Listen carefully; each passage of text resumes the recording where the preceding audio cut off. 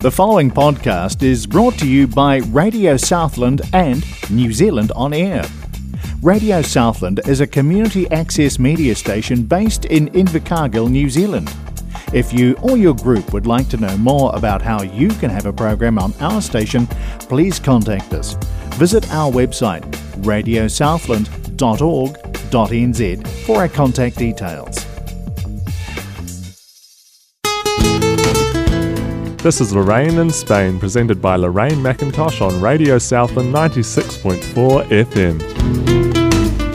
Hello, this is Lorraine McIntosh reporting from Spain for the week. Some things in Spain aren't changing very much at the moment, and one of them is the volcano eruption on La Palma in the Canary Islands.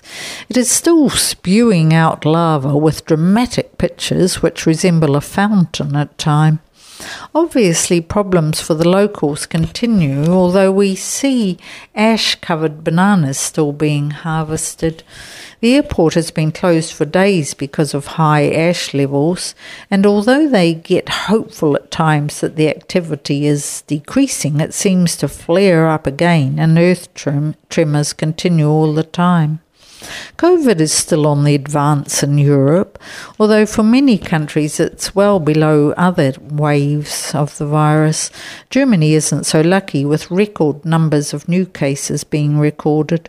France is holding off with new restrictions and trying to work on increasing vaccine levels. Austria, of course, is shut down.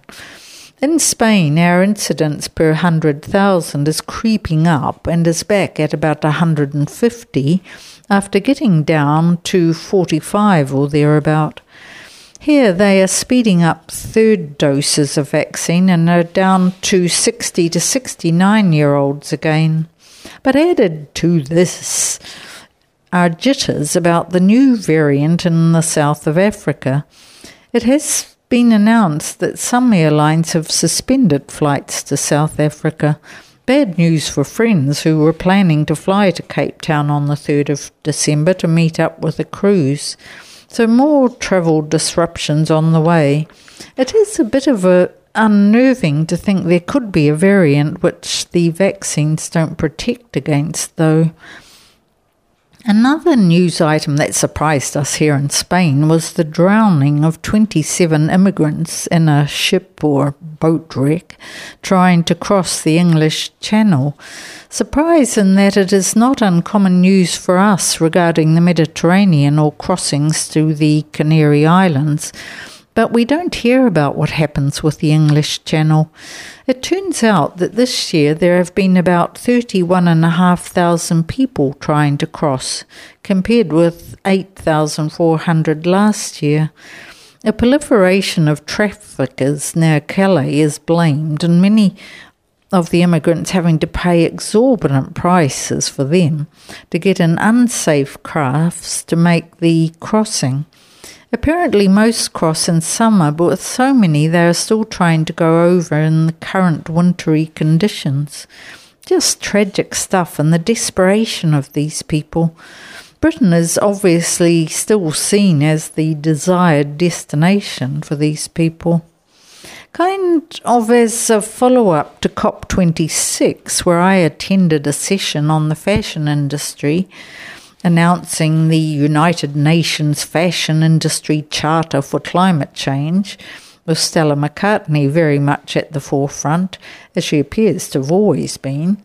Now more and more of the big fashion houses are signing up to deal with their whole chain supply, right from farmers to non-sold clothes disposal. As someone that likes fashion, the damage the third largest manufacturing industry in the world produces is worrying. So thinking on that one, it's goodbye from Lorraine in Spain for the week. You've been listening to Lorraine in Spain, presented by Lorraine McIntosh on Radio Southland 96.4 FM. The preceding podcast was brought to you by Radio Southland with the support of New Zealand On Air. Their funding of accessmedia.nz makes these podcasts available. To find similar programs by other stations involved, go online to accessmedia.nz.